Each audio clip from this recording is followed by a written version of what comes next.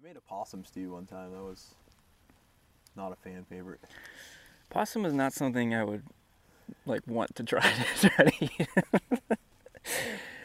It's one of those things. It's like if I was starving and there was a possum, I'd probably starve. I don't know if I would break down and eat it. It was real, we'll say fragrant. I did it in the Taste the way that it looks. I did it in the crock pot, and it stunk the whole house up for days, man. Mm.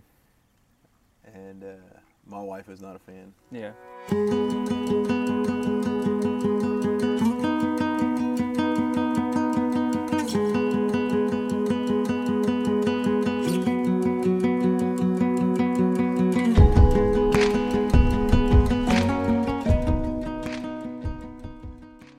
Hey everybody, welcome back to the Trail Connection podcast. This week we're doing a little campfire cooking, and I have with me my buddy Justin Faking, and wanted to bring him on the show because not only has he introduced me to podcasts and a lot of good local food around the Tampa area and the place that we recorded our last episode on, I thought I should probably bring him on as a guest with all that information he's provided. So you'd be an asset to the Trail Connection. So welcome, Justin.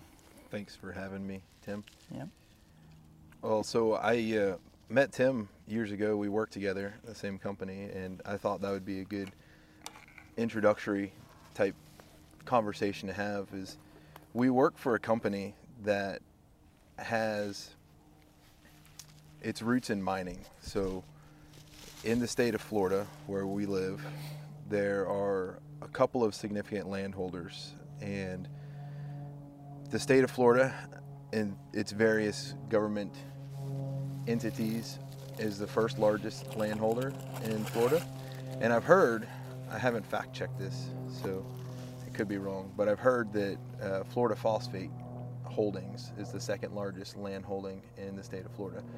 And so those are the various companies that comprised that make Florida Phosphates, but the company we work for obviously is one of the largest in Central Florida. And so having a need for money, and having a love for the outdoors, and then having them almost contradict each other, and that we both choose to maintain employment at a company that some would argue destroys the environment that we love. How do you balance that in your mind? Well, for me, try not to think about it too much.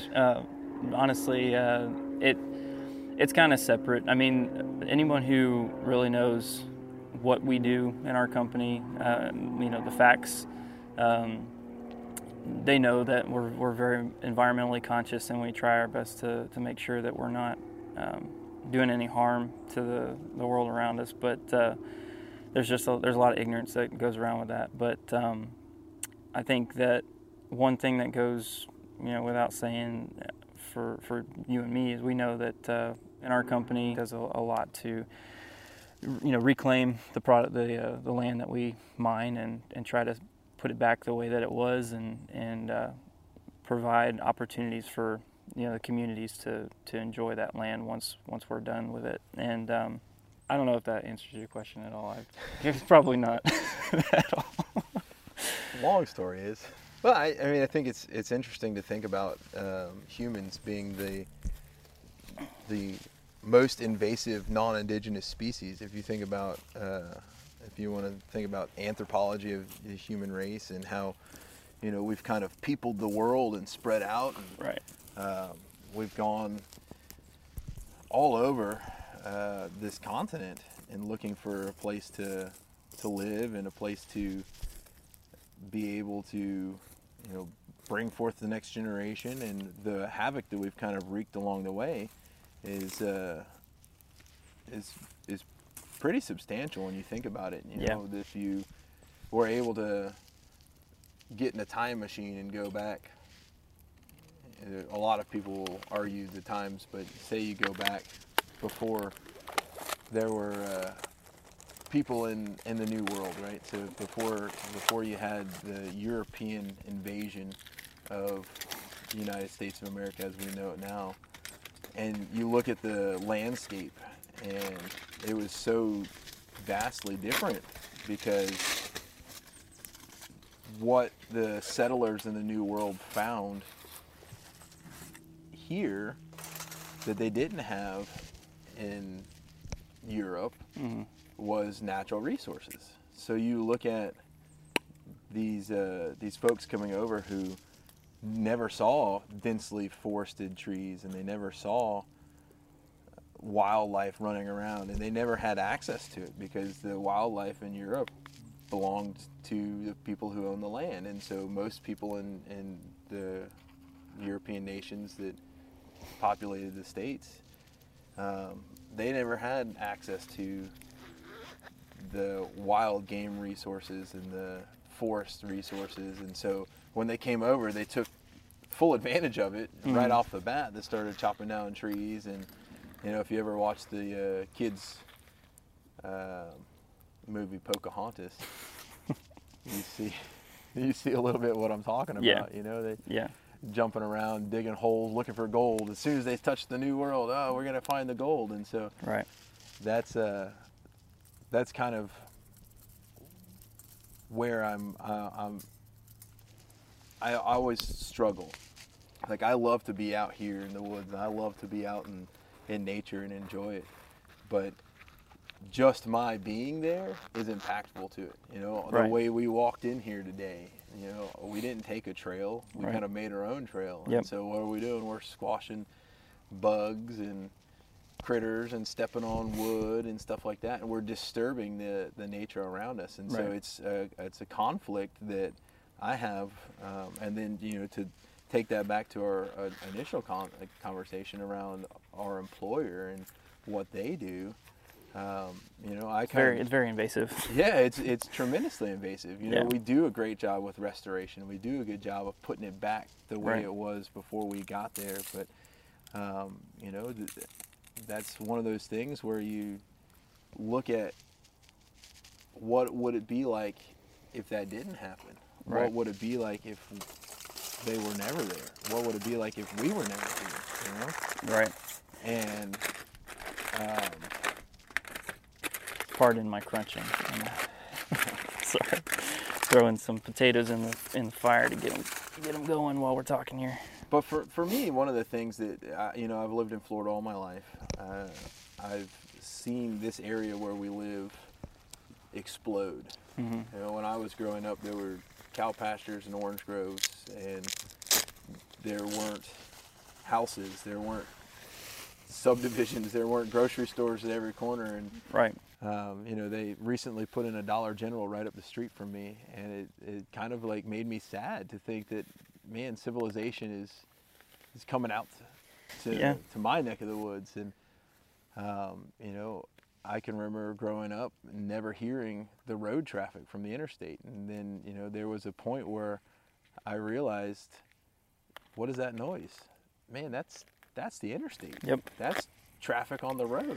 Yeah, it's funny because, I mean, we're sitting out here not that far away from you know, a major highway, but also the interstate as well. And you know, you can't really hear it right now, but you'll hear some plane traffic flying overhead or whatever. But at some point throughout the night, you start to hear those semis driving by, and like all of that invasive traffic that, you know, just the sound just carries through the woods, and it only gets louder, you know, the closer that I mean, the further out you get, because there's just not a whole lot of sound barrier blockage. You know, you just have the trees and everything, and sound kind of carries through it. But you're right. I mean, I've grown up here in this area too. I mean, literally my 32 years on Earth have been in Bonona-Sassa, Florida, and it's crazy to watch the areas all around us developing like crazy, and we're kind of in the last little leg that's holding out. You know, remember the Alamo. It's only a matter of time, but yeah, it's. I definitely agree with the fact that, like, probably the older that I've gotten and the more that I've gotten into this hobby of hiking and camping, as I've gotten a little bit older, I've made it more of a priority to not leave a trace. You know, when I'm out here, you know, obviously there's going to be a little fire pit when we're all done, but you know, we'll do our best to kind of put Like things mashed back. potatoes? We'll do our best to kind of put things back the way that they were, you know, but it's kind of impossible, but that's definitely something that's important. I mentioned it on previous episodes. Like I'm really trying to instill that in my kids, you know, as we kind of learn this process together, and I can start introducing them into doing things in the woods and all that. Like really taking to heart that you want to leave things the way that you found them, and so yeah. Yeah, I mean, there's one of my most favorite quotes from Teddy Roosevelt. I won't get it right because I just don't memorize things now that we have Google. No point in memorizing anything. Right. But essentially, he, you know, founder of modern conservation and whatnot. He's got a lot of really good quotes around that conversation. But he essentially said that like the greatest good for the greatest number is true. And so one of his, like, he had a lot of opponents who were saying, oh, the greatest good for the greatest number, we should be tearing down these federally owned lands and utilizing them for, you know, recreation and utilizing them for natural resources. And he said that, you know, that's their slogan was the greatest good for the greatest numbers. And so they would use that to try and get people behind, hey, let's rape the land, right? Mm-hmm. And so he said, you know, the greatest good for the greatest number is absolutely true. And he goes, but it's not just now, it's for the children in the womb of time. And I think that's like a really awesome thing to kind of think about because, you know, we both have kids, right? Mm-hmm. We want our kids to be able to experience this, but they're going to have kids and they're going to have kids and they're going to have kids, Lord willing. Yeah. And then, you know, how much of this do we expect them to be able to enjoy? And that's, you know, that's one of those things where I look at Florida and, you know, you go back 100 years and Florida didn't have hardly anybody here. It was, you know, kind of populated around the coast, but it wasn't really until air conditioning started and Walt Disney, thank you, before people started flocking to Florida in mass numbers. And as a result, now, like, there's housing developments everywhere. Like, we look at all of the things that humans have done, you know, the Everglades.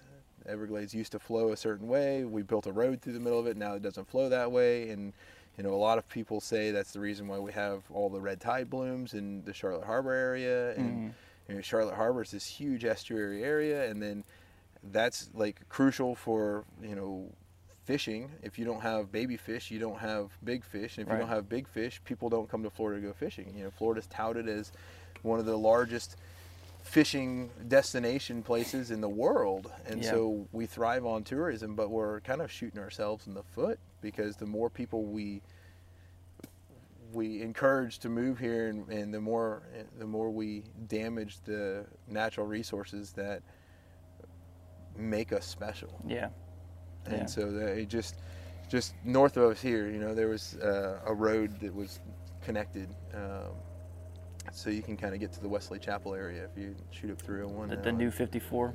Yeah, and I drove that road 2 weeks ago, and I was looking at all the landscape, and it's beautiful. It's beautiful. It's awesome to be able to drive down that road and see it. Yeah, that's like Florida, you know, scrubland. Yeah. Pasture and cypress trees and oak trees and just all the different, like, swamp to dryland terrain change through this area. And how long before you start seeing mini malls popping up? Yeah. And that's how I go back and justify, you know, our company owning all the land that they do and doing what they do with the natural resources there. You know, at least we're restorative. When we go in and we're invasive and we destroy it, we put it back. We may not put it back 100% the way it was. Yeah. But we get pretty darn close, and we try, and we put away a lot of money into that restoration process. Right. And you can't say that about a condo developer. You can't say that about a theme park. Right. You can't say that about anything else that the tourist industry does. And so I justify it that way. Like, if we didn't do it, somebody else would, and at least we're responsible corporate citizens. Yeah.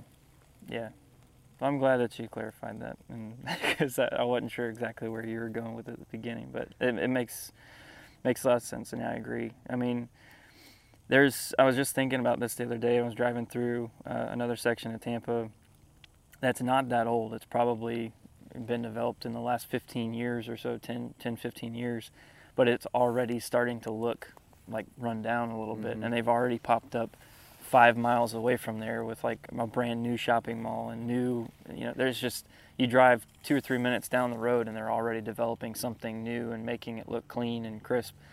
And I mean, we just let everything deteriorate, and just instead of revitalizing that, like even from the urban areas where we're developing, we let that kind of fade and crack and all that, and then move and build something brand new that's 5 minutes closer for convenience. Yeah.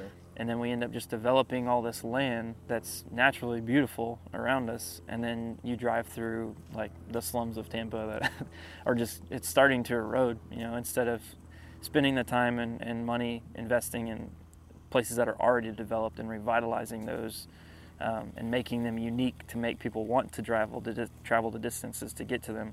We just put up a new Starbucks or a new whatever, 5 minutes down the road on the other corner, so you don't have to make a U-turn. Yeah. So it's a little disheartening when you live in an area that's so populated and it's such a metropolis. Whenever you're someone like you and I who love the outdoors and want to enjoy it and relish it, I fear for this area just being so overly developed. My kids aren't even going to be able to walk in the woods that I grew up in, Yeah.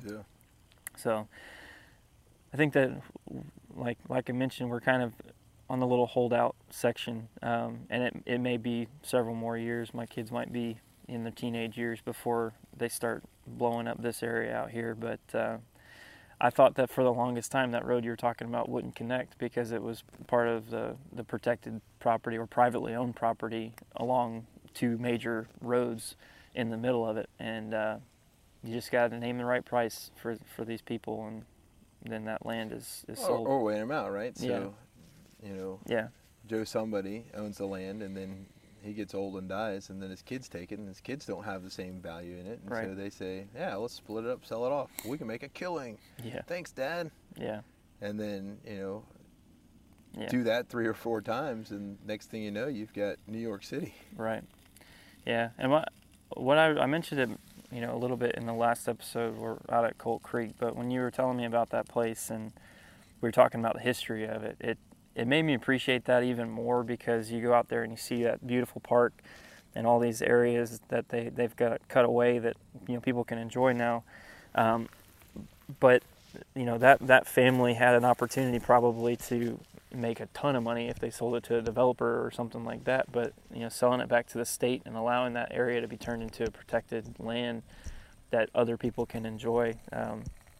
I wish that there were more opportunities like that, because I think that some people, if they've got that property in their family and they're able to keep that in the family, that's great. But if for some reason you can't hold on to it, I think it would be beneficial to kind of share that with others in like its natural state and not blow it up into the next outlet mall. Yeah, and I mean, along those lines, like there are, particularly out west, there's a bunch of nonprofit organizations who specialize in finding willing buyers and willing sellers and getting them together and trying to make that happen. So out west, you've got all these public lands that are kind of checkerboarded across the landscape, and so you may not have access to a significant section of it because there's no public roads to go through. It's all bordered by landlocked. Yeah. And so there are nonprofits out there who are actively trying to remedy that situation and get more people access to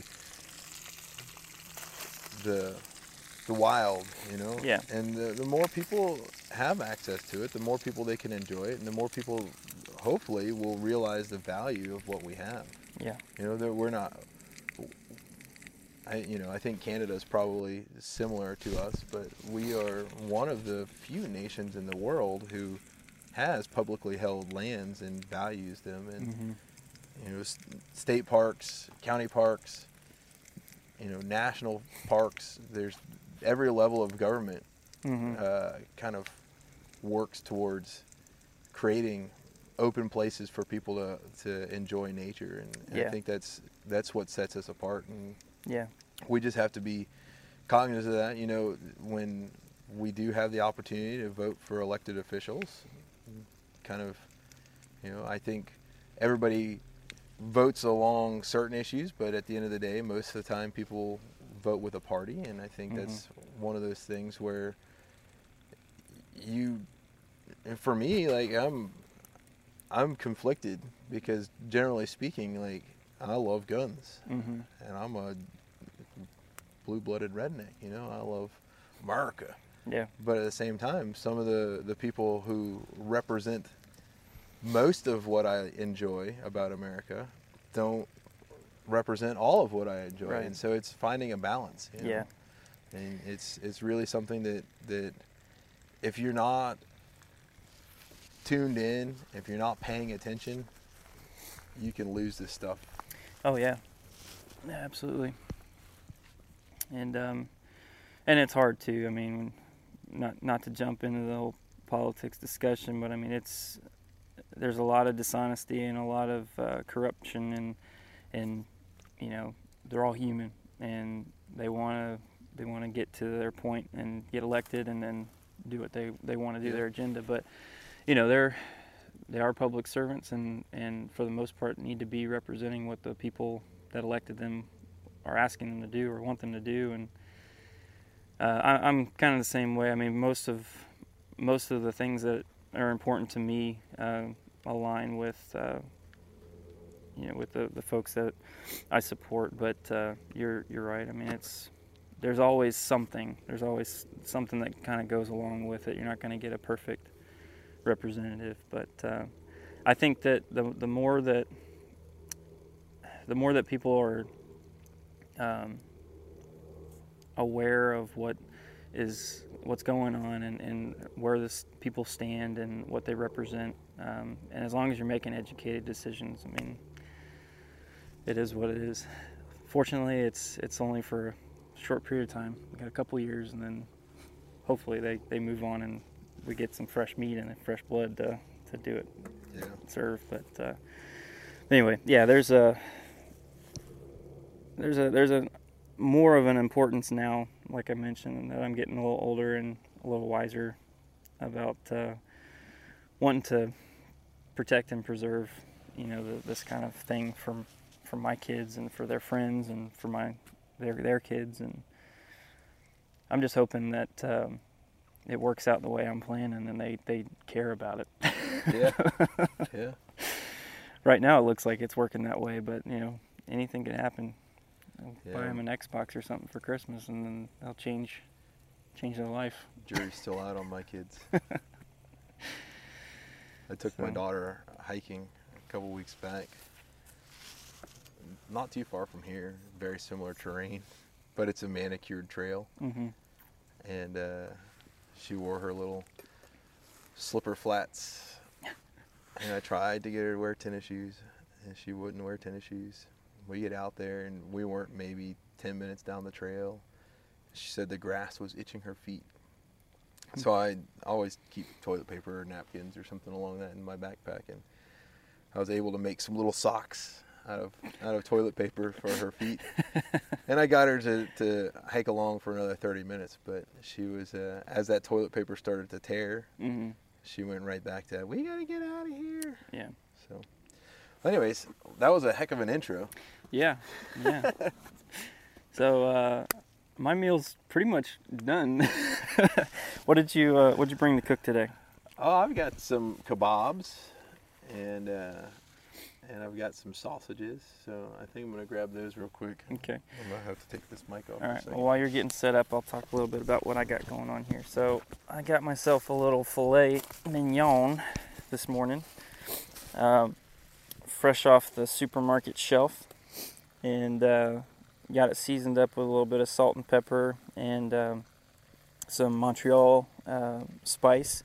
And I got a couple of these little things. MSR makes these great little multi-seasoning containers that are real, they're airtight, they're real lightweight, and these things have been great. They come in like a half and half, where you can do salt and pepper in one end and one in the other, and then they've got the full tube that you can fill up with the full spice. And I've got a little pouch here with several different spices that I bring out here whenever I get the opportunity to cook.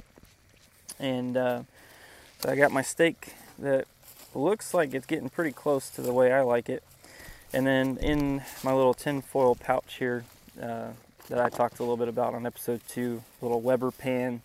I've got some little white potatoes that I threw some olive oil on and salt and pepper and that same Montreal seasoning, and they're roasting down there in the fire. And I also did this little number. I wanted a baked potato this morning, but I didn't want to wait forever for it to cook and then it not be done, so I went with the small potatoes.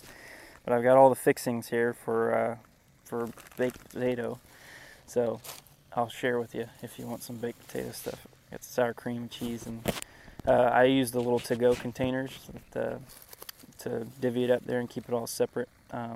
Some people get pretty creative with how they package this stuff.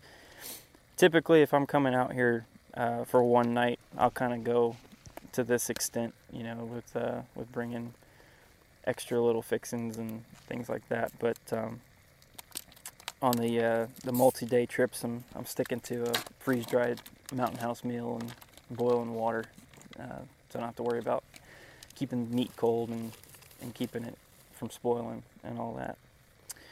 But yeah, I've got this nice little grill grate here that I've mentioned before, and the thing works out really well. I've got the aluminum tent pegs that are holding it up, and rake some coals out underneath that, and a couple more minutes, be cutting into the steak. Yeah, so you mentioned your seasonings. If you don't want to spend the money on individual containers, what I've done in the past is taken an old spice jar, just pre-mixed my own blend of salt, pepper. I like the Holy Trinity, salt, pepper, and garlic powder. Yeah. And if you read Montreal or any of the major spice blends, Yeah. that's mostly what's in there anyways. And so I will do some coarse ground pepper, sea salt, some garlic powder, and just mix it up in a single container and just throw that in my bag. Yeah. You can tape the lid shut to make sure that it doesn't, you don't have a nice little screw on one. Tape the lid shut. A little piece of Scotch tape works great. Yep. But that's a little life hack. A little life hack. It's nice. Oh my goodness. I've got some refined weenie roasting here. This is an adult version of a hot dog roast.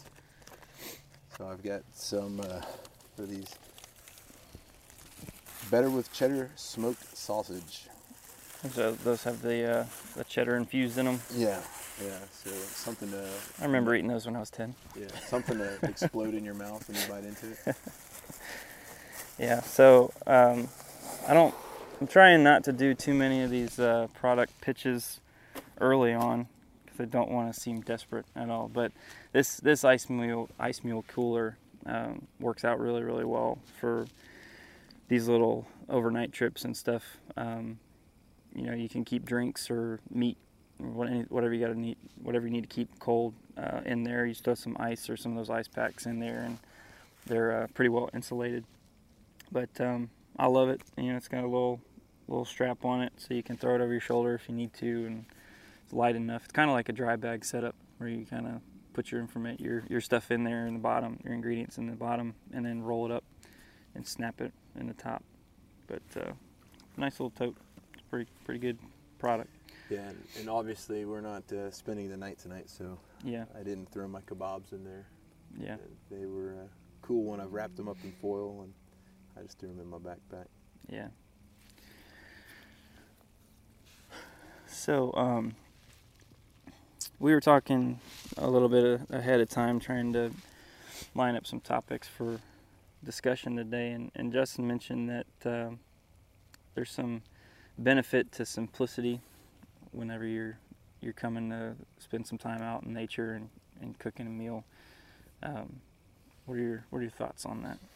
Yeah, absolutely. I think that to go right along with what we started with, leaving a little impact.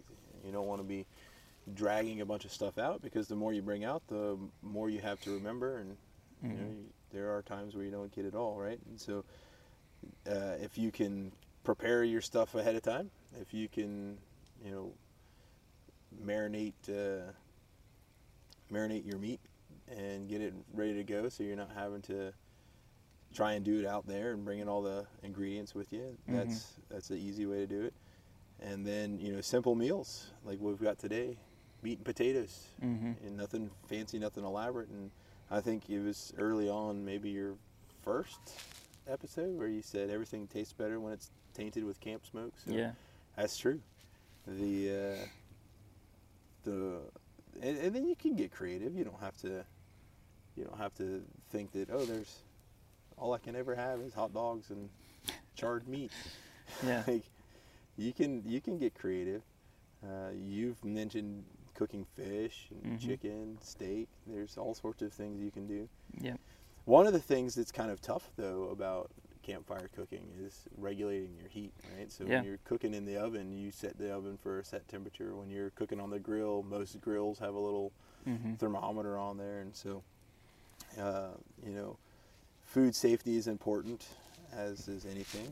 And making sure that you're cooking your stuff long enough and that you're not going to expose yourself to Montezuma's revenge while you're on the trail somewhere. So, when in doubt, stick to stuff that's not going to make you sick if you undercook it. Right. If you've ever watched any episodes of that show, Monsters Inside Me, I think like 1 in 5 is a result of undercooked pork. So. Yeah, I have yet to bring pork or pork chops out here, and I don't really plan on it. I'm a big fan of pork. I like it, but for that very reason, it scares me, and I don't want to have a gut bacteria or something growing inside of me. But I was thinking about that too. This morning, actually, you mentioned regulating the heat.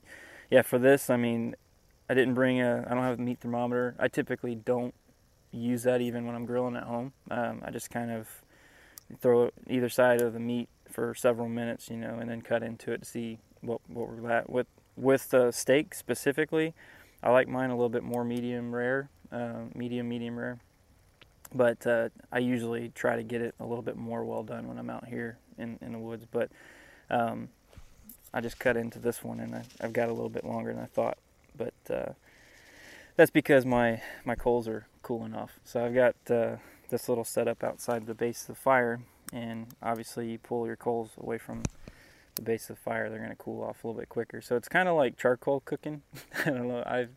I'm not a huge fan of using charcoal grills, but you got to get everything that's got to be on there for a long period of time on early, and let that go, full time before you run out of fuel. And I've been spoiled with propane cooking. Well, I mean, there's something to be said for taking a long time to cook your food, right? Yeah. It gives you an opportunity to enjoy it. If you're starving, when you finally get that first forkful, right, it tastes so much better. Yeah. I got to get some more coals in here. So I think another thing along those lines, another thing that you can do is, if you're worried about cooking your meat through, use smaller cuts. So you've got a pretty big slab of meat right there. Yep. When I throw the kebabs on, I'll show you. I intentionally tried to get the meat, and so I did chicken and I did steak, and then I tried to get the meat small enough so that it would be easy to cook through. Right. You get a decent coal underneath it, and give it 10-15 minutes, it should cook through pretty quickly. So the bigger the chunk that you're trying to roast, the more heat you're going to need to get that thing cooked all the way through. And then if you're not able to control or regulate the temperature, you're going to wind up with it being real charcoaly on the outside and gooey on the inside. And that's cool when you're making s'mores, but it's not necessarily the coolest thing when you're eating. Yeah, not the greatest chicken surprise. breast. Not the greatest surprise to bite into when you got raw chicken in the middle. It's probably one of the nastiest textures ever, is undercooked chicken. Slimy raw chicken. Yeah. Another little trick that I do for this is basically build another little fire underneath it. So I get the coals underneath it and let it cook for a little bit. But as the heat kind of dies down, then I'll grab some small little twigs and actually try to rekindle the fire underneath the meat to get it going again. But you're going to have to take my word for it, but I've made some pretty good stuff out here. I think it normally turns out pretty good. And to your point about being hungry whenever it's done, this place that I typically come on my own is only a few minutes behind the house. I mean, we're talking about maybe a 30-minute walk, 45-minute walk tops. And I usually get out here about an hour or two before dark. So I got enough time to get a fire going, get my meal started while I'm setting up my camp. But about the time that I'm ready to eat, I'm pretty hungry. So anything tastes good. But the seasoning and just the smoke from the fire, and I think a little bit of the environment, the ambient area around you, really adds to the experience. It's kind of like atmosphere in a good restaurant. Romantic setting with your wife can make things a little bit nicer, even though the food's not that great. I'm getting a good atmosphere right now. Smoke in your face. Smoke in my face. So I've got my little telescoping fork here. That's nice. I bought these on Amazon years ago. Mm-hmm. I don't even know. There's 1,000 brands of them, right? So Yeah. It was like an 8-pack, and it was super cheap. So if I break it, I'm not too concerned. But it really is handy. It's portable. I brought 2 of them out in my backpack, and you can fold it up, collapse it. You can use it for so many things. You can use it to stir. You can use it to roast a weenie. You can use it to essentially stick anything over the fire, and then you can sit there and spin it like a rotisserie. So nice. It helps while you're cooking. Tell you what, man. Thought these potatoes would be a little bit more done than the way they are right now. Well, I'll have to get some more wood on here for your kebabs. Yeah, I think we're gonna have to build a bigger fire. This cheese is lava. Cheese is lava. I was hoping that you'd bring some of that deer you got. Yeah, I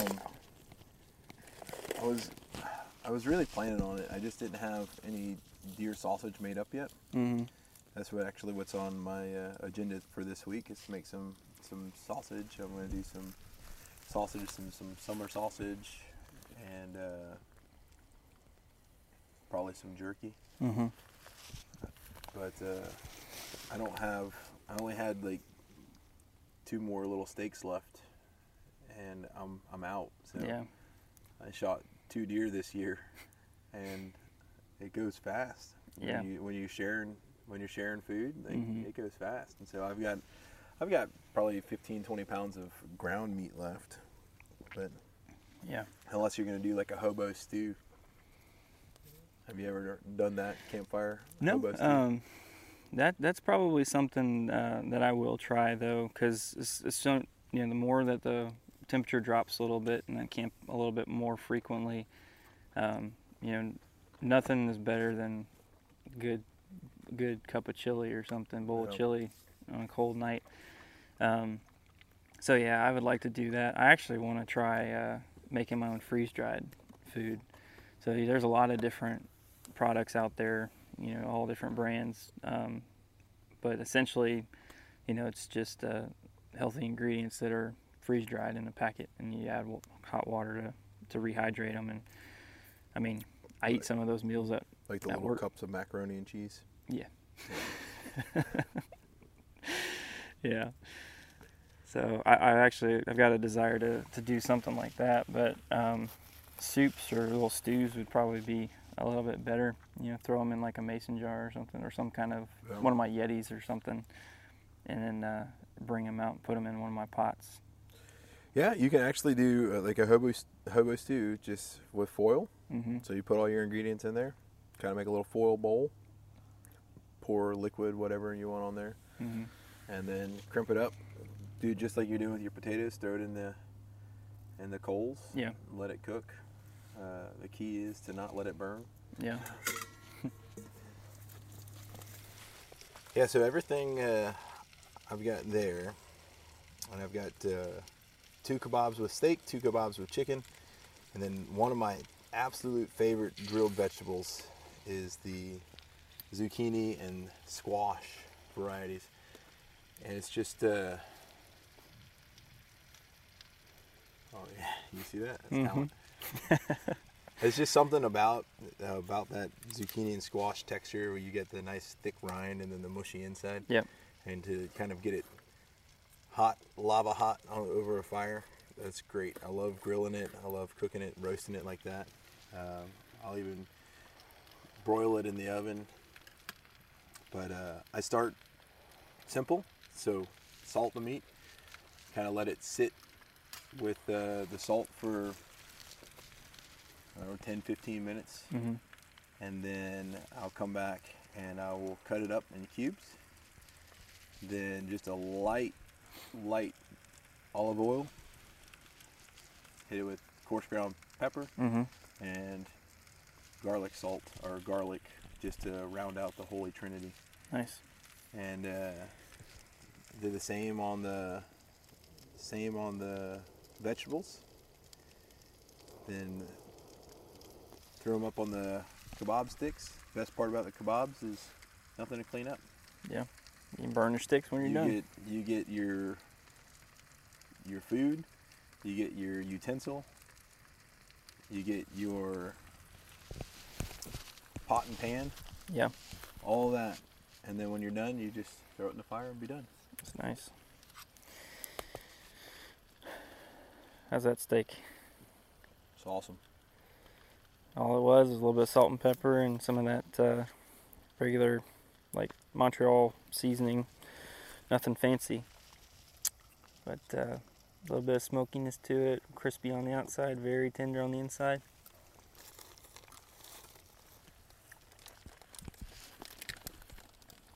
That's my go-to meal out here. Nothing says you're a man more than cooking a piece of steak in the woods. Yeah. So I'll do you one better. Killing your own steak. there you go. Yeah, and then that cooking it in the woods. I'm not quite to that caliber yet. I saw a squirrel on the way in, man. We could have had squirrel today. Yeah, I only brought my slingshot. I would have been down for that. I've only had squirrel once in my life. It was deep fried, and it was pretty good. But that's something I want to try again. Yeah, I've done squirrel a number of ways. I've done squirrel with kind of like a light flour breading, and then pan fried. And then I've done like a squirrel stew. Mm-hmm. I made a possum stew one time. That was not a fan favorite. Possum is not something I would like want to try to eat. It's one of those things. It's like if I was starving and there was a possum, I'd probably starve. I don't know if I would break down and eat it. It was real, we'll say fragrant. I did it in the Taste crock the way pot. that it looks. I did it in the crock pot, and it stunk the whole house up for days, man. Mm. and my wife is not a fan. Yeah, it's really funny. So I got this thing right here. This is a pretty neat little tool that I picked up. One of those Amazon suggested buys whenever you're shopping for stuff. It was a little bellowing tool. It's telescoping. It's basically an old car antenna that pops out. But this thing works really great for getting down and getting some air into the coals. And I was looking for it earlier, and that's why my face was down on the ground because I couldn't find it. But then I dug it out of my back pocket. But I love this thing because it allows you to kind of get some of the flames going again without putting your face right down in the coals and getting all that smoke and ash in your face. But these are great little stocking stuffers. I gave Brad one of these last year for Christmas. It's like a $7 gift, but it's pretty nice for an avid outdoorman who camps a lot.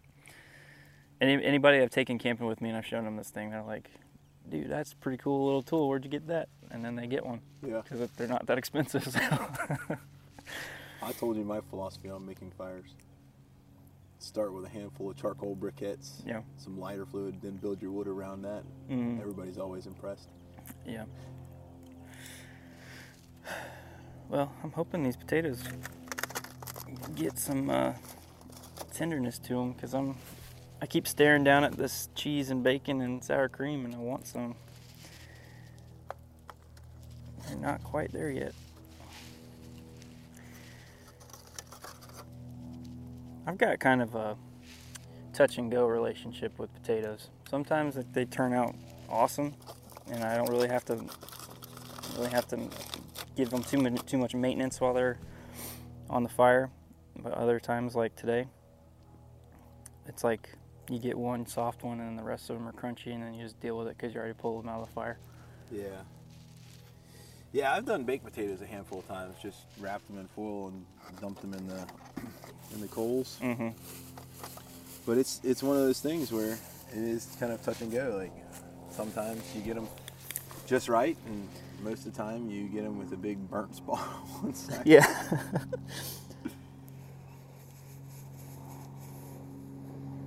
I'll never forget it, man. When I was probably 10 years old, 11 years old, we had a group of guys from church go up to Lakewood Retreat to do like a weekend camp trip.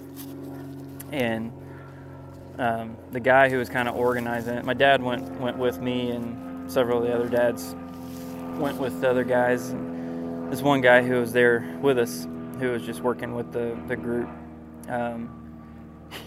he ran to like Sam's or Costco, whatever was available close by, and bought a bunch of New York strips and like a case of butter. And like all he brought was salt and pepper, those steaks, tinfoil, and the butter. And we literally just like rubbed every single one of those pieces of meat down with butter and threw them in the tinfoil in the fire. And that was one of the best steaks I've had, but that was probably one of the most unhealthy pieces of meat I've ever put in my body. Because we had like our friend Larry. Yeah, it's so much butter on that thing that I've tried cooking them like that again, as I got a little older, but could never get them to turn out quite the same. And honestly, it just kind of hurt my stomach putting that much butter on. Yeah. Paula Deen style. Yeah. But I'm gonna have to turn my kebabs here in a second.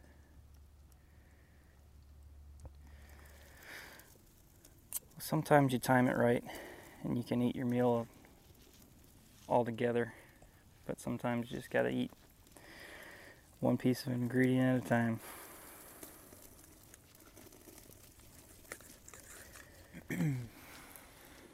So I've always been fascinated by like that smoke follows beauty thing. Have you ever Never heard that? Heard that expression? Mm-mm. So they say smoke follows beauty. So when you're I'm not that attractive, so I don't hear that much. But I heard sometime, and I haven't done any research, so maybe somebody out there that has more time than me or more desire to know the truth will write in and say. But I've heard that actually when you're sitting around the fire, like you being there actually creates a disturbance, so that it, like, wherever you go around, you ever seen wherever you go around the fire, like the smoke's kind of always there in your face. And Yeah. So just you being there creates enough disturbance so that like there's some sort of turbulent flow going on, and it actually, Affecting the wind pattern. yeah, and then with the thermal difference, like the hot air rising, and so it's kind of like going, it's always going to blow the smoke right in your face. Yeah. I don't know. It's something that I've heard, never cared enough to confirm, but it sounds cool, right? Yeah. If you sell it, Yeah. you just have to have that confidence to sell it. You can sell a lot of crap, but it's not true by doing that. It's true. That's how car salesmen have jobs. That's right. So I know some of your other guests have given their credentials as to why they have been included. So I figured I'd take the liberty Yeah. to. Yeah. include Sorry my I didn't credentials. ask. I should have been a better, more gracious host and Yeah, no, actually that's fine. introduced you. That's fine.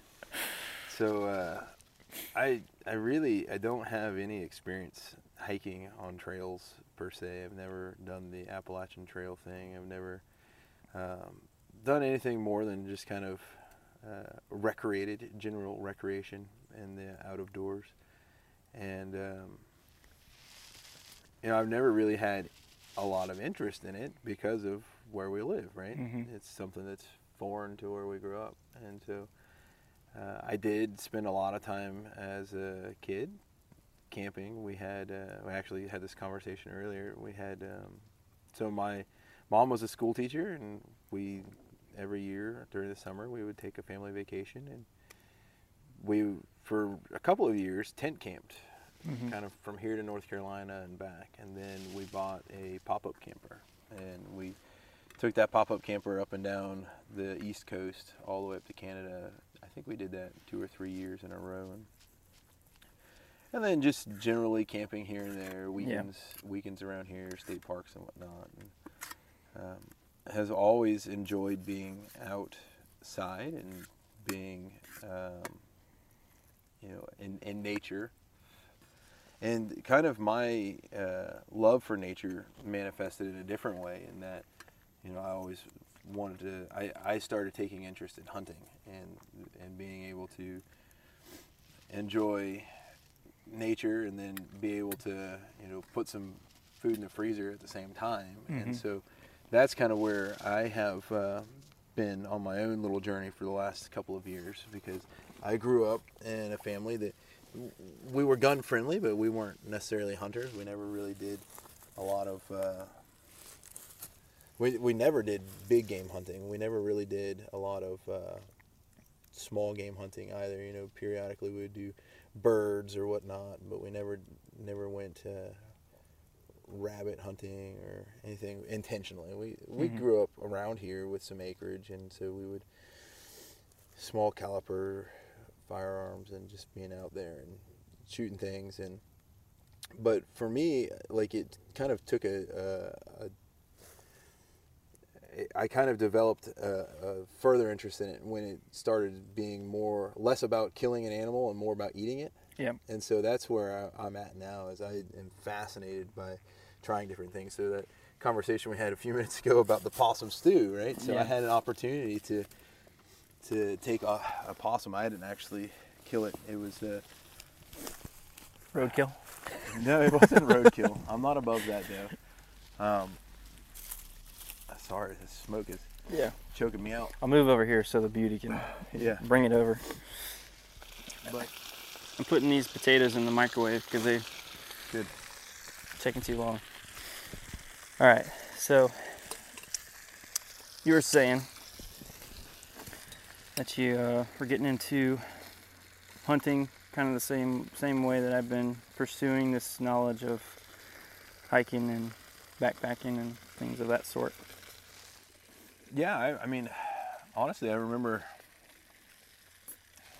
when you came back over from Bartow, I was having a conversation about, this was right when you were starting to get into hiking. You had your ambitions of canoe camping on Cayo Costa or whatever it was. And I was talking about how I wanted to do a Wild West, out west backpack hunt,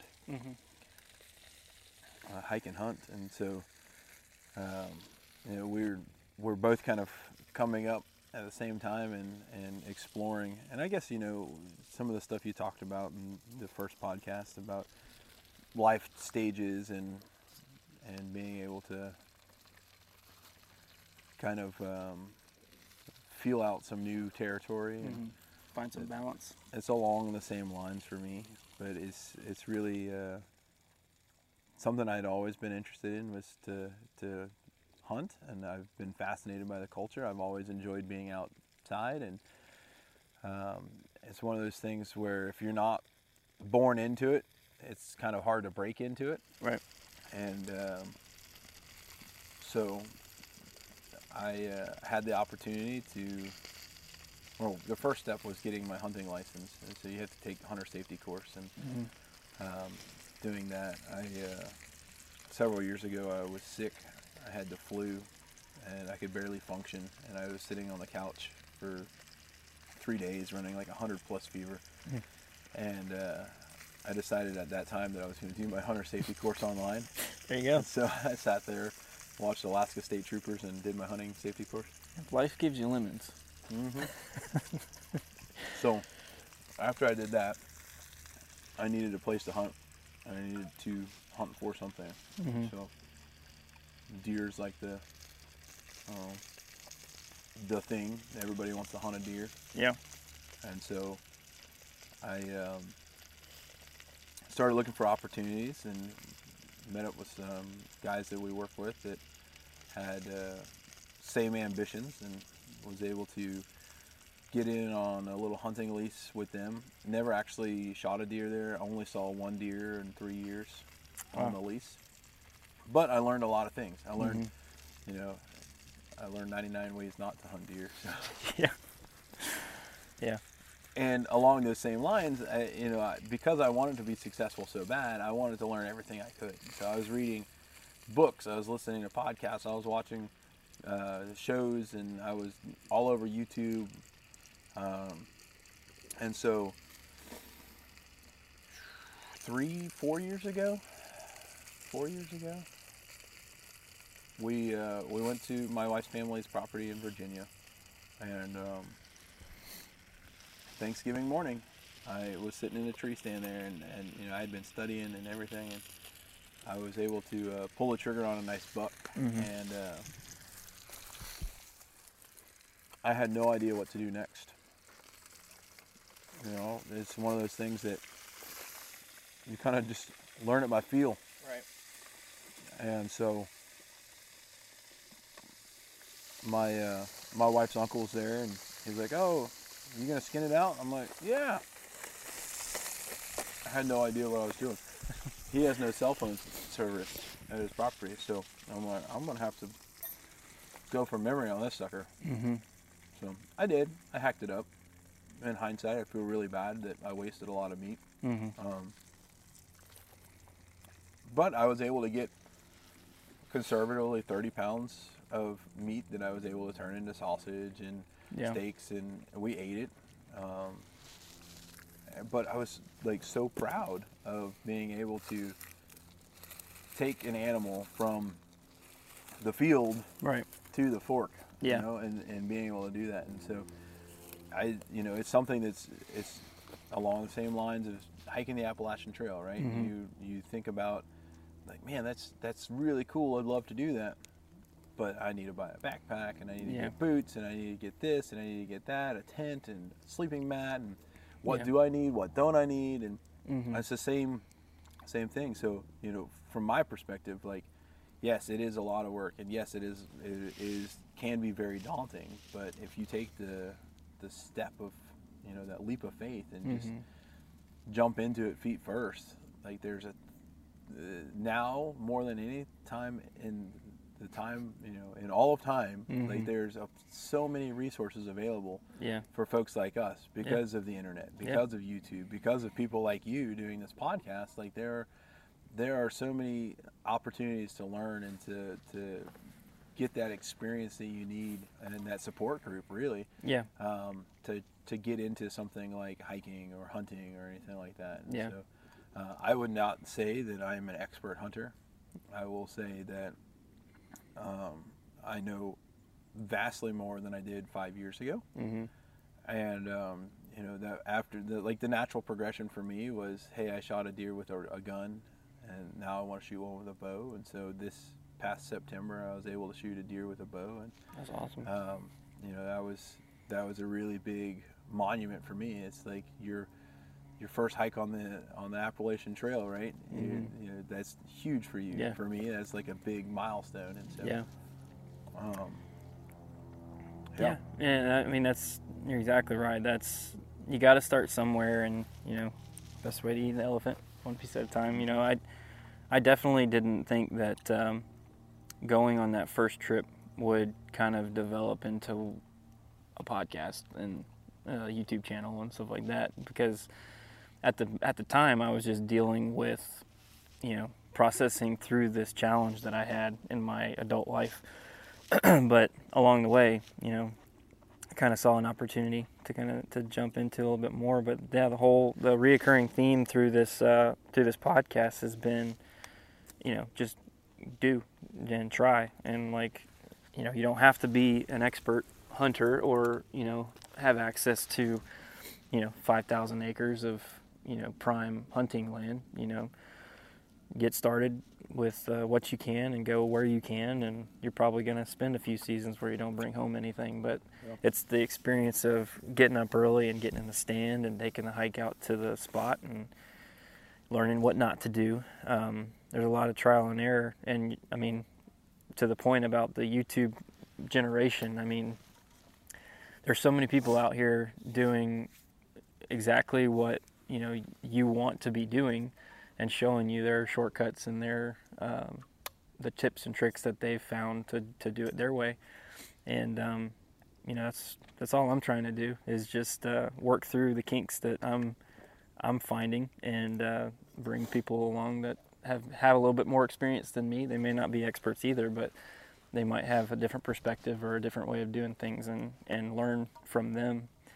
And it's a really cool time to be alive. I mean, Yeah. you know, you think back to older generations and different points in history where, you know, if your family were tailors, then you were a tailor. Like, you just grew up learning what your family and your fathers and your brothers and mothers, you know, taught you. And it just kind of stuck with that, which there's some cool aspects of that. But nowadays, I mean, you can do anything you want to do, like anything, and experience anything you want to experience, and gain that information, that knowledge, you know, from a vast number of people around the world. And it's pretty awesome. So we've covered a lot of territory. You got any hot tips to share before you go, or closing thoughts? Just, I mean, kind of in summary, like, I think it's important to not only experience the outdoors, but educate yourself on, like, the history and why we have these opportunities. And Mm-hmm. for me, like, that just kind of fuels the fire, and being able to you know, we celebrate the 4th of July, and we celebrate Memorial Day and Veterans Day, and I'm not saying, you know, that folks making sacrifices for the freedoms that we have, I'm not trying to make light of that in any way, but I think one of the freedoms that we have is the wild places of America, and being able to enjoy those. And they didn't come. They had their own battles too, right? Yeah. There were many opponents along the ways, and being able to read about, you know, conservation when it was budding, like authors like Aldo Leopold and Bob Marshall, and just listening to, you know, their thoughts and their experiences, and what it cost them, you know, what their lifestyles turned out to be, just so that they could create these places that we get to enjoy. Yeah. You know, I think that's awesome. And so not only get out and enjoy them, but learn why they exist, how they came to be, and how you can keep them that way. Yeah. Also, this food is delicious. Yeah. I would have said that even if it was disgusting, just because of all the hoopla we went through to do it. But it does taste really, really good. Finally, potatoes are soft enough to try. Yeah, for me, I think the main thing that I'm trying to accomplish with this whole project is just reinforcing every couple weeks the desire, like fueling the desire in anyone who has the inkling to get outside and to experience it, and to encourage them to do so. And along the way, I'm trying to tell a story. It's taken some meandering turns off topic here and there, but the overall theme is just trying to pursue outdoor activity, learn from those who know a little bit more than me, and get some experience and just share experiences. I mean, the whole campfire discussion concept is kind of what this podcast has been founded on, and what we're doing right now is exactly what I envisioned for this thing to be. And something that my wife brought up the other day when we were kind of reflecting on how this thing's going so far, and when I had mentioned that whole concept about wanting it to be more like campfire feel, she had brought up the Meat Eater show, and we watched the Netflix series. I listened to the podcast a little bit here and there, but she just made the comment, at the end of the show when they're kind of doing their reflection, it's usually around a grill or around a fire or something, and they're eating, the spoils that they've taken, and it just there's community and there's connection through events like this. And so part of the inspiration to doing a show like this is to kind of give some tips and display a little bit of the experience I have in cooking on an open flame, but a lot of it just has to do with sharing some good conversation out around a campfire, eating some good food, and connecting. So I appreciate you taking the time out of your Thanksgiving holiday to come and hang out in the woods with me for a little bit and cook some good food, and appreciate you being a fan of the show. It's I mentioned at the beginning, Justin was one of the ones that kind of got me into podcasts to begin with, and I owe him a lot of gratitude, because I don't know if I'd be doing this if I hadn't listened to those first couple episodes you sent my way. Yeah, so. We had the conversation, yeah, we should do a podcast, and I was like, yeah, dude, you do that. So kudos to Tim for actually doing it. Yeah. But yeah, I've really enjoyed this process and getting this thing rolling. I say it every episode, and eventually I'll stop, because I'm trying to figure out the best way to wrap these shows up. But I'm continually impressed by just the support that I'm getting from not only those that agree to come on the show and join in the conversation, but those that tune in every week or every other week and support me on the social media areas. So big thanks to all of you guys who are continuing to support the show and giving me your input. And I don't have any hot tips for you today, except other than don't stick your hand in the fire. And once again, I appreciate Justin for taking time to come on the show and supporting me along the way, and encouraging me to do this project. When I told him at the beginning I was gonna start it, he said, "Good for you, man. I'm glad that good for you. I'm glad that you have that ambition." Sounds arduous. I'll watch from the sidelines. That sounds like a lot of work I don't want to do. But no, it's been fun. So, but if you haven't yet, go check out our social media pages and be a follower, subscriber, support the show how you can, and send me those hot tips, and I'll pass them along to the audience. But until next time, I'm Tim Garland, and this is the Trail Connection.